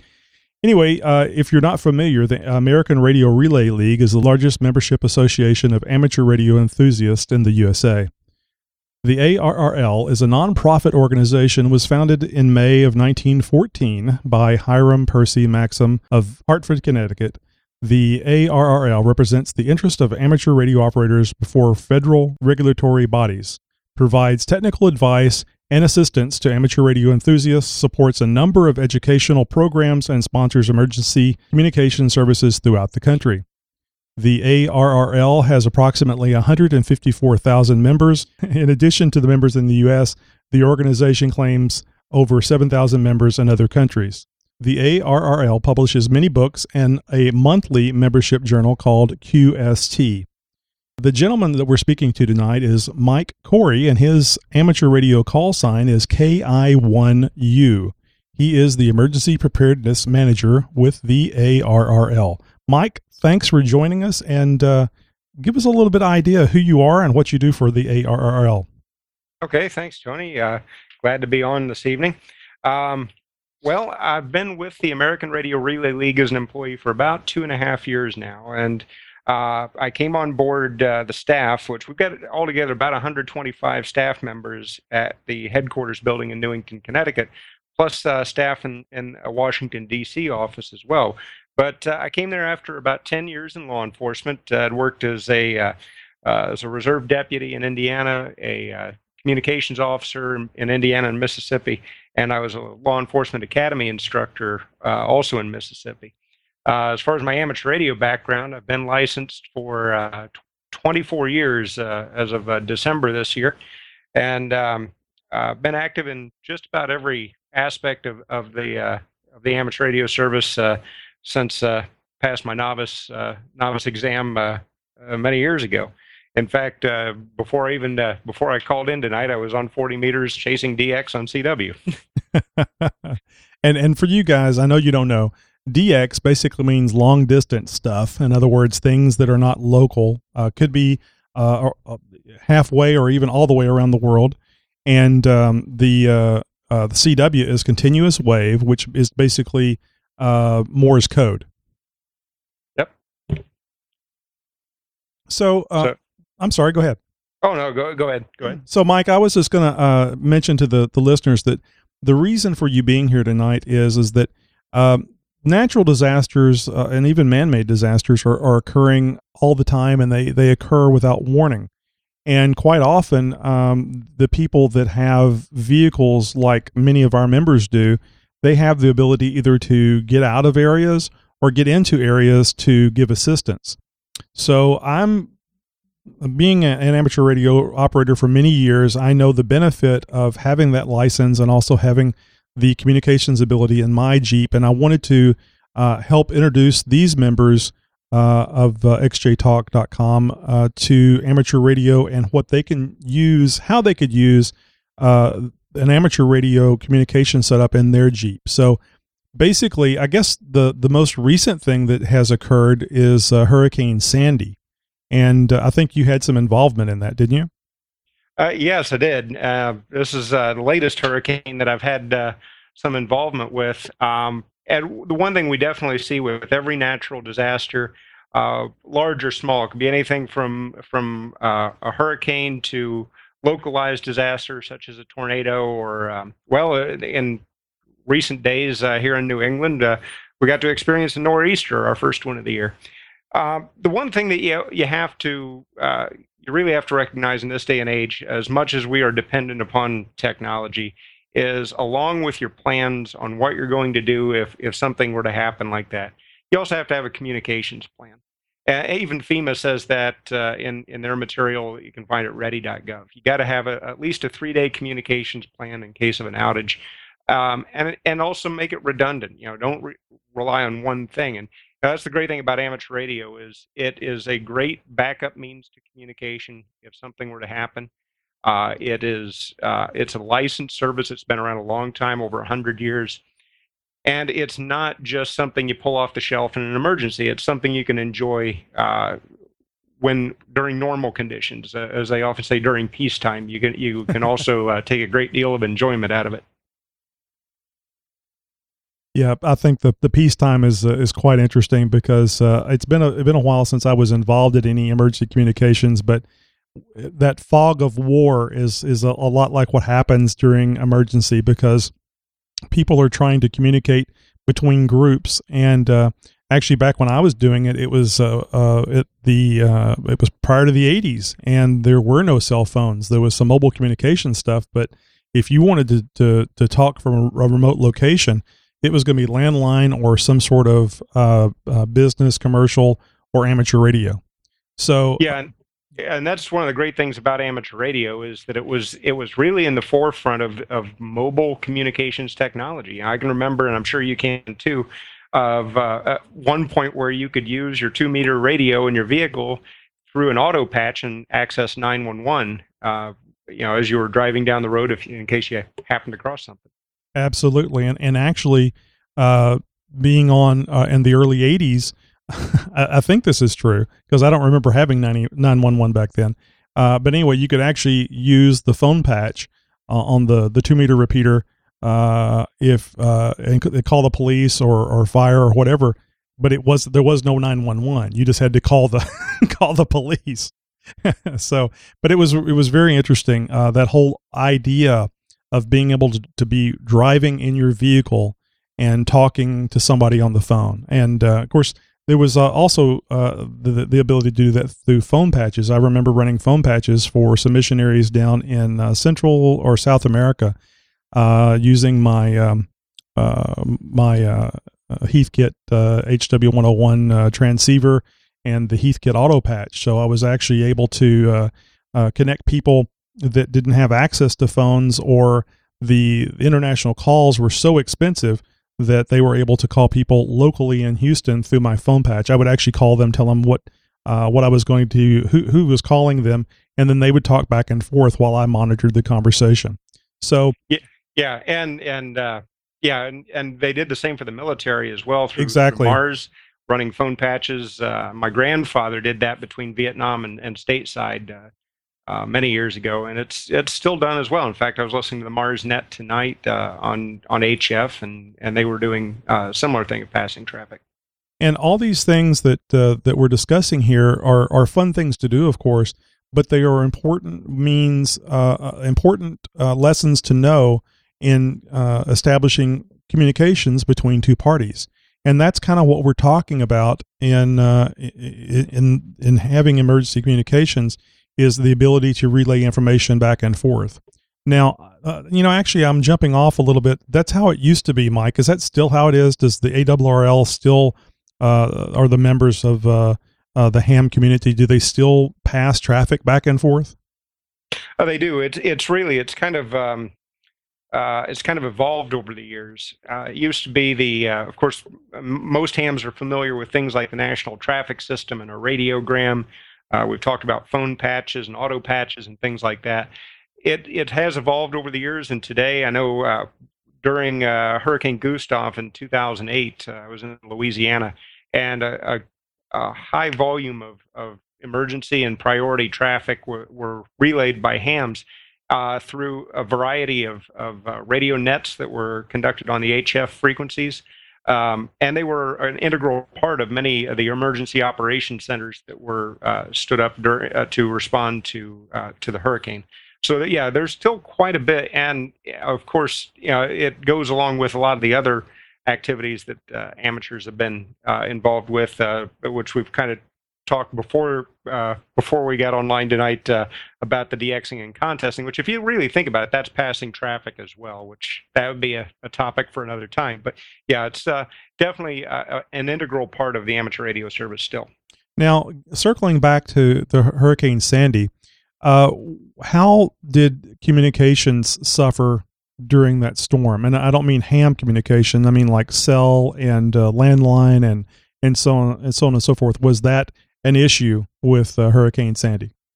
Oh, definitely. And it's really a case with any major hurricane. I did get plenty of reports of especially cellular telephone outages, which are very common during hurricanes. It doesn't really take a whole lot for cellular networks to become overloaded. A good example of that was, I think it was about 4 or 5 years ago in Minneapolis, Minnesota. There was a bridge collapse there, and there were so many people trying to make the reports through 911 that it literally collapsed the 911 network in downtown Minneapolis for the day. So it doesn't take a whole lot for those systems to get overloaded. Of course, they're dependent upon towers to relay the signals. Those towers require commercial power or generator backups. If commercial power fails, the generator backup is only good for so long before it starts failing. And the one thing we particularly see during a hurricane is that first 72 hours after landfall is where you really see the communications disruption of cellular networks, landline networks, conventional radio. That's another thing to keep in mind is the police dispatch capability or the fire dispatch capability. They have a tower with an antenna on it, what we call a repeater somewhere. A lot of times high winds will cause those repeaters to fail. So you could see diminished capability for public safety to respond to calls. So yeah, definitely with Hurricane Sandy last year during Irene, and previous years with Ike, and of course the penultimate hurricane of our time, Katrina, we definitely seen that. So it not only, I mean, one of the reasoning for getting into ham radio, which is really what this show is about tonight, this interview is about, is to help show the members of XJ Talk why it would be in their best interest to be an amateur radio operator, so they would have these communication capabilities. The idea is, what could it do for them, even if they're not going to be in the middle of passing traffic back and forth, or perhaps working CW contest or phone contests? Just what could a 2-meter radio, say for example, in their Jeep, do for them in an emergency? Okay, there's actually several things. I've been kind of jotting down some notes as we've gone on, what amateur radio can, how it can enhance your experience, or what it can provide to you if you're off-roading, if you're or just traveling anywhere. The first thing to keep in mind is we talked about networks, communications networks, such as the cellular network. If these networks go down, you have to have a backup plan. That's kind of the golden rule of life. Always have a backup plan. By having amateur radio capability with you, you have access to an amazing network. In the United States, there are over 700,000 licensed amateur radio operators. There's close to 2.5 million, I think, worldwide. This is a network that it's a spread out network. It is not dependent on an infrastructure to maintain it. So this gives you a complete network where you could put in a call for help. A good example of this, many years ago, about 20 years ago, I was traveling in northern Ontario and coming back through the Upper Peninsula of Michigan, and got into a car accident. This was before cellular phones were even available. It was in a very rural area, so there were no pay phones available. There were no houses nearby or businesses or anything like that. And fortunately, the accident was minor, but we did need to notify some family members, and we needed to notify the police. By getting on amateur radio, I was able to make contact with another ham radio operator who was 550 miles from where I was at. He was in Thunder Bay, Ontario. And he was able, through his own home phone, to make the phone calls for us. He was able to call Michigan State Police, get them on the way, call family members, let everybody know what had happened, that everyone's all right. So, and despite cellular technology and texting and everything else, this network is still available to you. And those other networks, while yes, 99% of the time they're going to work fine, you still have to have that backup plan just in case they fail. You could look at it as if you're in your vehicle during, on an average day, you're probably not going to need to rely on amateur radio. But you face natural disaster, you're off-roading in an area that does not have a communications infrastructure, particularly if you're out west in the Rocky Mountains, that's a definite possibility. So this gives you an added network in your toolbox. So you've got that at your disposal. And if you have ever talked on a cell phone, which of course you have, 2 meters is much like that, with the exception of it's a like a half duplex operation, which I probably just lost a bunch of you guys, where you can only transmit or receive. You can't do both at the same time. Well, I guess you can in special cases, but we're not going to go into that level of detail on this. So right. it's a you talk, the signal goes through a repeater, which basically the repeater does exactly what its name implies. It takes your signal and repeats it out from a much higher and more powerful position. And your range from your Jeep now becomes, instead of being 5 miles, it becomes 30 or 40 or 50. Right. And aside from that, you also have the capability to talk without a repeater using what they call simplex.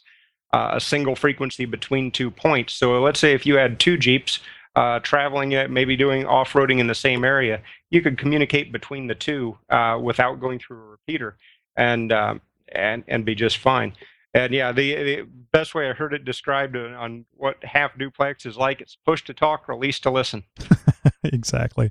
And the point that I was going to make about the cell phone is the cell phone is reliant on that cell tower, that cell station, and that cell station operates much like a repeater does, where a repeater operates on a couple of different frequencies. The cell site actually operates on a multitude of frequencies, constantly switching depending on the traffic levels, and it's interconnected with the other cell sites, sometimes through landlines, etc. So it's a very intricate, complex network that is susceptible to failure, whereas just like Mike said, with your 2 meter radio, you can switch off from the repeater and talk directly to somebody.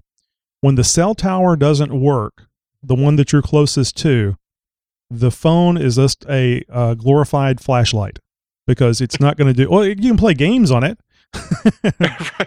but you can use it as a flashlight. Yes. There was some movie that I saw that in. It was brilliant. Everybody was walking with their cell phones in a tunnel. I think I can't remember the name. I think that was a Sylvester Stallone movie. But anyway, it's just a very expensive flashlight at that point, and that is the beauty of having the ability not only to have the equipment that you can do things, but having the knowledge of knowing how things work and being able to do things that the majority of the public can't do, and getting information when a hurricane, any emergency that's going on, getting information, just the ability to gather information is going to perhaps save your life. So I think it's a great idea for all you guys to be involved in it. And nowadays, you don't even have to learn Morse code to get the license. Right. Yeah. The code requirement was dropped a few years back, and getting the amateur radio license now is as easy as contacting your local amateur radio club. The ARRL can assist you with locating that, and also with some guidance on equipment. Yep, and I'm hoping to get. There was actually a couple of the ARRL was good enough to respond back to me when I requested for an interview for the podcast. And I was interested in 2 areas. I was interested in emergency communications, and I was interested in how to get licensed. And fortunately, they were able to to connect me up with 2 people. We just got Mike on here first. So you guys will be hearing more about how to become a licensed amateur radio operator. And believe you me, it has changed a lot since when I was 16 years old and I had to go find a amateur radio operator to give me the test, because that's the way it worked. Back then, I think it was any general or above licensed ham could give a novice exam, and you would actually go to their house. And it was kind of cool because then you knew a ham, and you knew somebody that could help you along and ask questions too.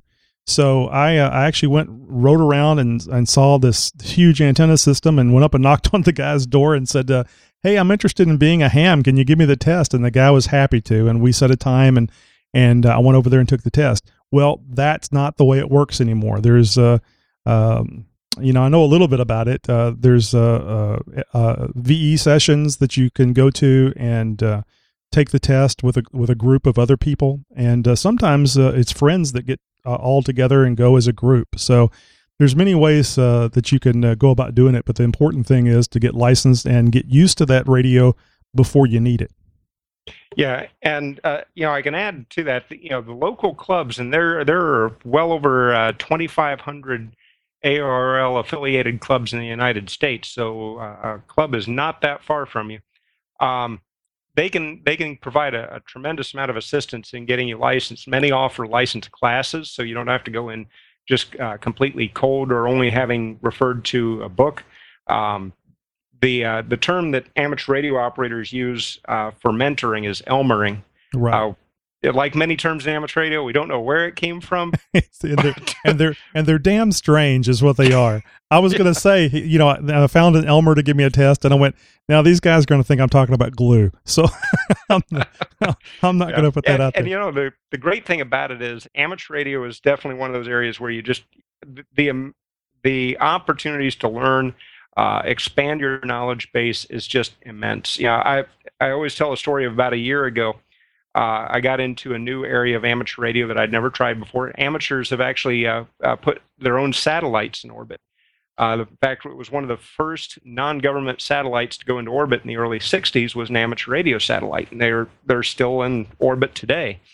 A year ago, I tried to contact another amateur through one of these satellites. That's the first time I've tried it, and I truly felt like a novice all over again. It was amazing, and I've really learned a lot because of branching out and looking into another area of the hobby. And that's the really exciting thing about amateur radio. You don't have to know all there is to know about it. You can just get a license, get a 2-meter radio, and just talk on that if you want to. Just have it available for emergency communications. But the sky is really the limit. And the thing Mike didn't mention about getting the satellite up was it was fairly easy to do because there are so many hams in NASA. So there's a lot of the astronauts are hams, or they become hams so they can operate the amateur radio station aboard the International Space Station. Yeah, and in fact, now I think all astronauts going to the space station are required to get their amateur radio license, because they do this as part of an education program with schools around the world. In fact, I was just listening last week. The astronauts were speaking with school kids in Australia as they were going overhead. So, were there any interesting things that happened during Sandy that you can share with us? Well, I think two of the interesting things that I really noticed. One is what could have been a logistical nightmare for amateur radio. Tony, as you know, we've got contests throughout the year where amateurs compete against one another to try to make as many contacts as they can in a defined period of time, usually 24 to 48 hours. Right. Well, the largest on-air event of the year is an event called CQ Worldwide Phone Contest. In other words, a voice communications contest. And it was held the weekend just before Sandy made landfall. This presented some unique challenges because amateur radio operators are, we can't look at this as just a United States thing. In fact, Sandy first impacted the Caribbean, particularly Cuba got very hard hit by this. So amateur radio operators in Cuba, the Bahamas, and at the National Hurricane Center in Miami, Florida, were actively on the air assisting with communications days before it made landfall in the Northeast. And the contest that was going on presented a definite challenge to the guys that were providing those communications. Now, one of the fortunate things is amateur radio operators have also been a key developer of voice over internet protocol, much like Skype we're using now. And they were able to fall back on that as a means of communication in response to Sandy. The other thing that I noticed was when the hurricane was working its way up towards the Northeast, I was in touch with amateurs in the path of the storm. And one of the things that the league has at its disposal is a cache of equipment that can go out during major disasters like this. So if local amateur radio operators may not have enough equipment to provide the communications for what we call served agencies like the Red Cross or local emergency management or the National Weather Service, we can send this gear out ahead of time. And in the days leading up to landfall, no requests, and then the morning of landfall, we get a request from New Jersey for some equipment to go down there. But at this point, all highways are shut down, airports are shut down, and very fortunately, an organization that that we work with at the national level that does disaster response, a group called Nechama, which is the Jewish response to disaster. One of their representatives just happened to be 5 miles from my office. So he said, well, I've got a pickup truck and I'm heading to New Jersey. What do you need? So we loaded his truck full of radio gear, and in the aftermath of landfall, while the winds are still blowing, he made the trip to southern New Jersey to deliver this equipment. And it was he sent me a text message when he got there, and he said, that was the wildest ride I think I've been on in quite a while. That's amazing. I can't believe they would wait that long to make the request. But I guess, in the fog of war, those things happen. Yeah, and, it really, in both cases, or in both those stories, there were really some definite lessons for us. You can never overestimate your level of preparedness. It's the old adage, it's better to have it and not need it than need it and not have it. Exactly. Definitely take preparedness seriously. Communications, what we're talking about tonight, is just one area, and there's so many other areas. The other thing that we often overlook with a disaster is that disasters are completely oblivious to geographical, political boundaries, nationality, and everything else. I got some. I received an email from a ham in Cuba, and the level of destruction there was just amazing. The storm doesn't care what your nationality is; it can affect you just the same. And the other thing is, during a disaster, don't underestimate your networks. You never know who may be able to come to your assistance. And that's one of the great things about amateur radio is, like I said earlier, with the car accident in Michigan, I did not expect that the person that would be the one answering the call for help was 550 miles away in another country, but was calling the local police.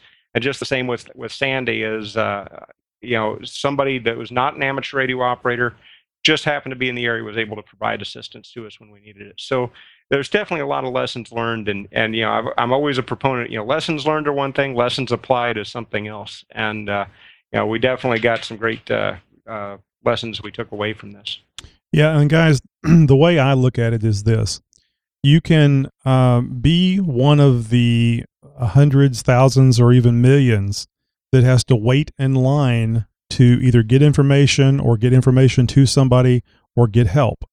Or you can be one of the 100 that's able to help yourself. And that's what we're talking about with ham radio. Get involved with amateur radio, get a license, get a radio, and be one that not only helps yourself, but you can also help others. And Tony, there's another thought that occurred to me, and kind of bringing it back to the overall topic at hand is amateur radio and how it can be utilized for Jeep users. There's actually another area of amateur radio that has got a very large following in the United States, and it's an area called grid chasing. And I'll try to very quickly describe this, but the world completely is divided up into what they call Maidenhead grid squares. It's 1 degree by 2 degree grid square. The idea for amateur radio operators is you try to make contact with as many of those grid squares as you possibly can. We have a process where you can get a confirmation of that contact called a QSL card, and there's actually an award that you can get for 100 of these. And those interested in off-roading, this is kind of a unique area for them because there's a lot of those grids that are not accessible through any major road. That's true. I didn't think about that. You're absolutely right. Yeah, and when he says grid squares, he's literally talking about squares on a map, and they are. It's just they're numbered, aren't they? Or do they? I forget exactly. Yeah, the numbering system, it actually extends out 10 digits, but for all intents and purposes, it's a 4-digit grid square. So like Connecticut, for the most part, the size of a grid, Connecticut is about the size of one grid. So it's the grid is here is FN, Fox November 31. And then there's the first number is what they call a field. So it's this larger number or numbering structure. And then you got the digits after that for the actual grids. So, out west, there's actually some very rare grids because there's nobody that lives there. There's no major roads, and they're a prime spot to set up. And, the one thing about doing expeditions like this, in fact, I just did one last month in California near Santa Cruz with our contest branch manager. It actually helps out your skills when you're thinking about emergency preparedness, because if you go out to, say, one of these really rare grids, say in north central Montana, you have to go out to the grid, be prepared to be self-sustainable on water, food, power, and of course with amateur radio equipment, you can draw your power off of a 12 volt source such as your battery, and of course you have your radio and antennas. So you can get on the air, you can let people make contact with that rare grid, but you're also learning some station building skills, some preparedness skills, troubleshooting, because I guarantee it's just like anything else. Murphy always shows up when you least expect it, even in amateur radio. Murphy is the only constant. Yeah. So, it's something that the one thing I always stress is amateur radio is great for emergency preparedness, but it's a fun hobby. You can have a lot of fun with it. It has a lot of different avenues you can go down.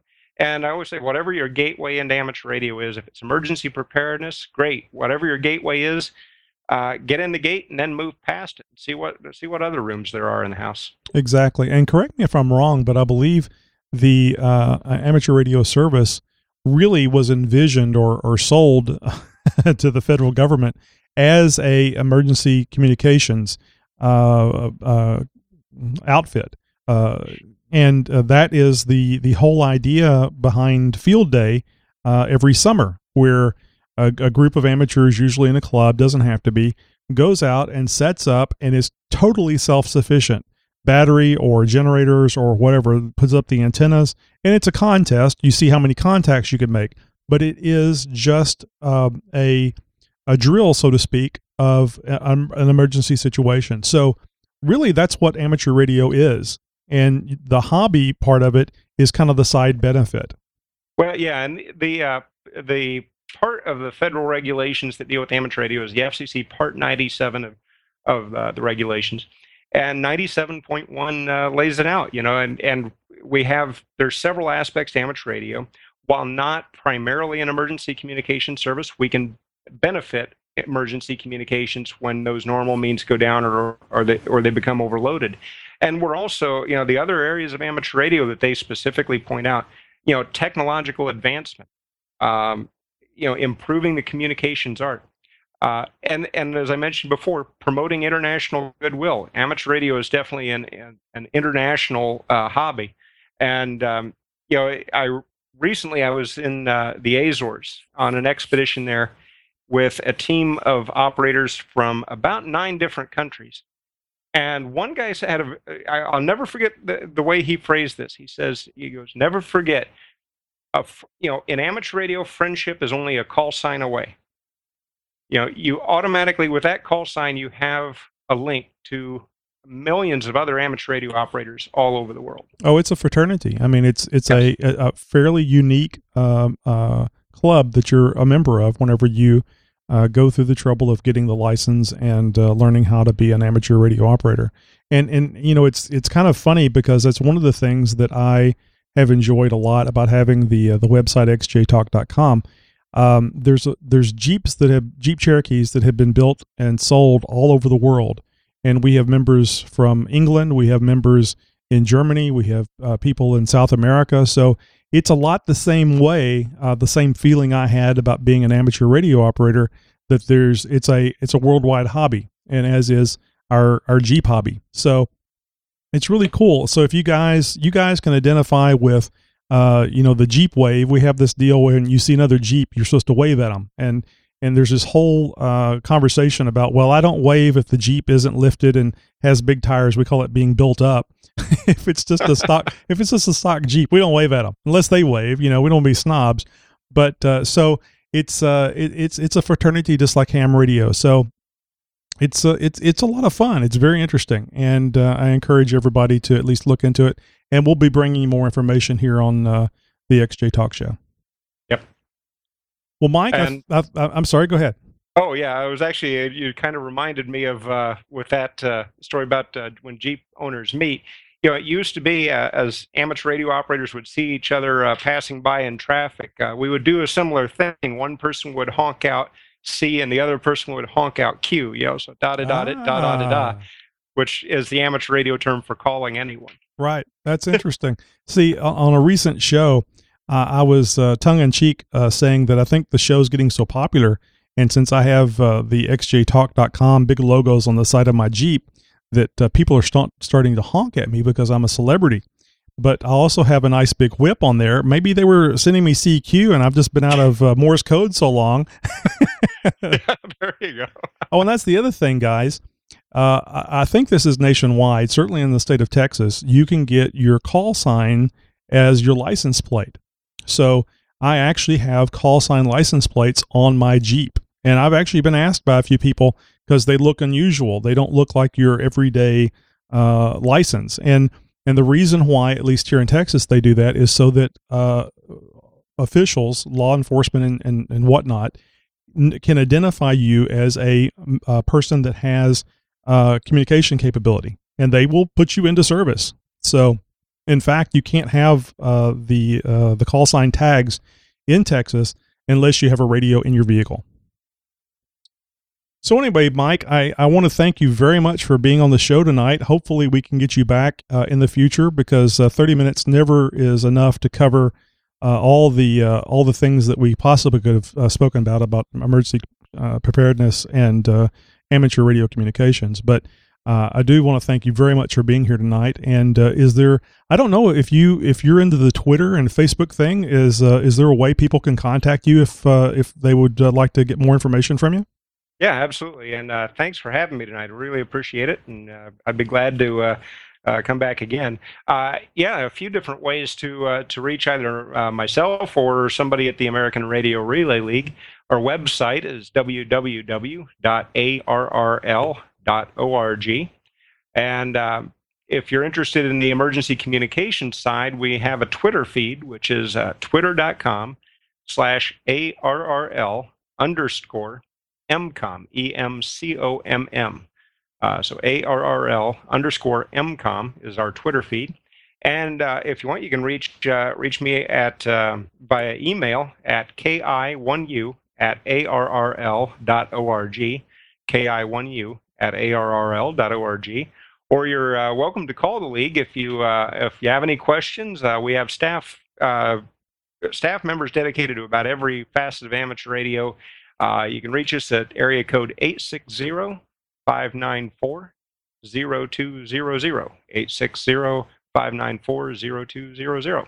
And I'll put all this information in the show notes, guys. So in case you're rewinding the podcast, so you can write all that stuff down, I'll put it in the notes, and then you'll best be able to see it, which I think we all like better than having to listen and write. Yeah. Yeah. I'm sorry. I was wrapping this thing up, but you mentioned something, and then it popped in my head. Skywarn. Are you part of the Skywarn system? I'm reasonably familiar with it. I actually wrote a book on the subject.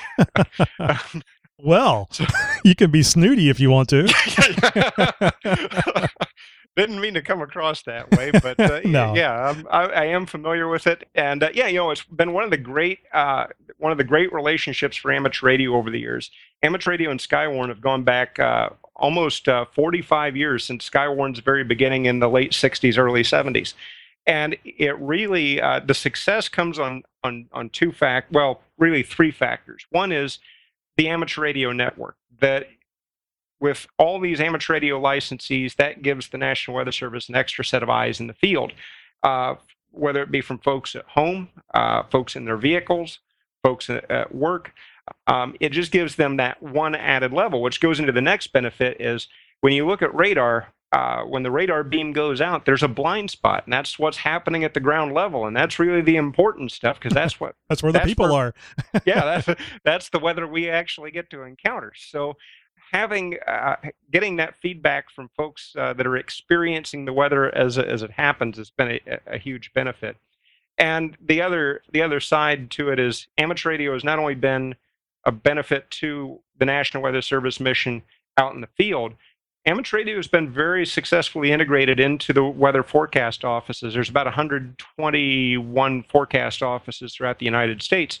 Most of them have an amateur radio station right there. So if for some reason, if they need, very rarely are they going to completely lose communications, but if they need supplemental communications to reach out to another forecast office, to a state emergency operations center, or something like that, they've got amateur radio there as well. So it's been a great combination, and I know a lot of hams that have gotten their license because of Skywarn. They've wanted to get involved. And it is just one of those great relationships, and it really comes from a mutual respect between the amateur radio community and the National Weather Service. So if you're in Tornado Alley, like we're kind of in the tail end of it here in Houston, it's fairly significant because even if you're not out running around reporting on the weather, reporting on wall clouds and funnels that haven't touched down yet, you can listen and you can hear what's going on. You can listen real time and hear what the reporters are feeding the Skywarn system.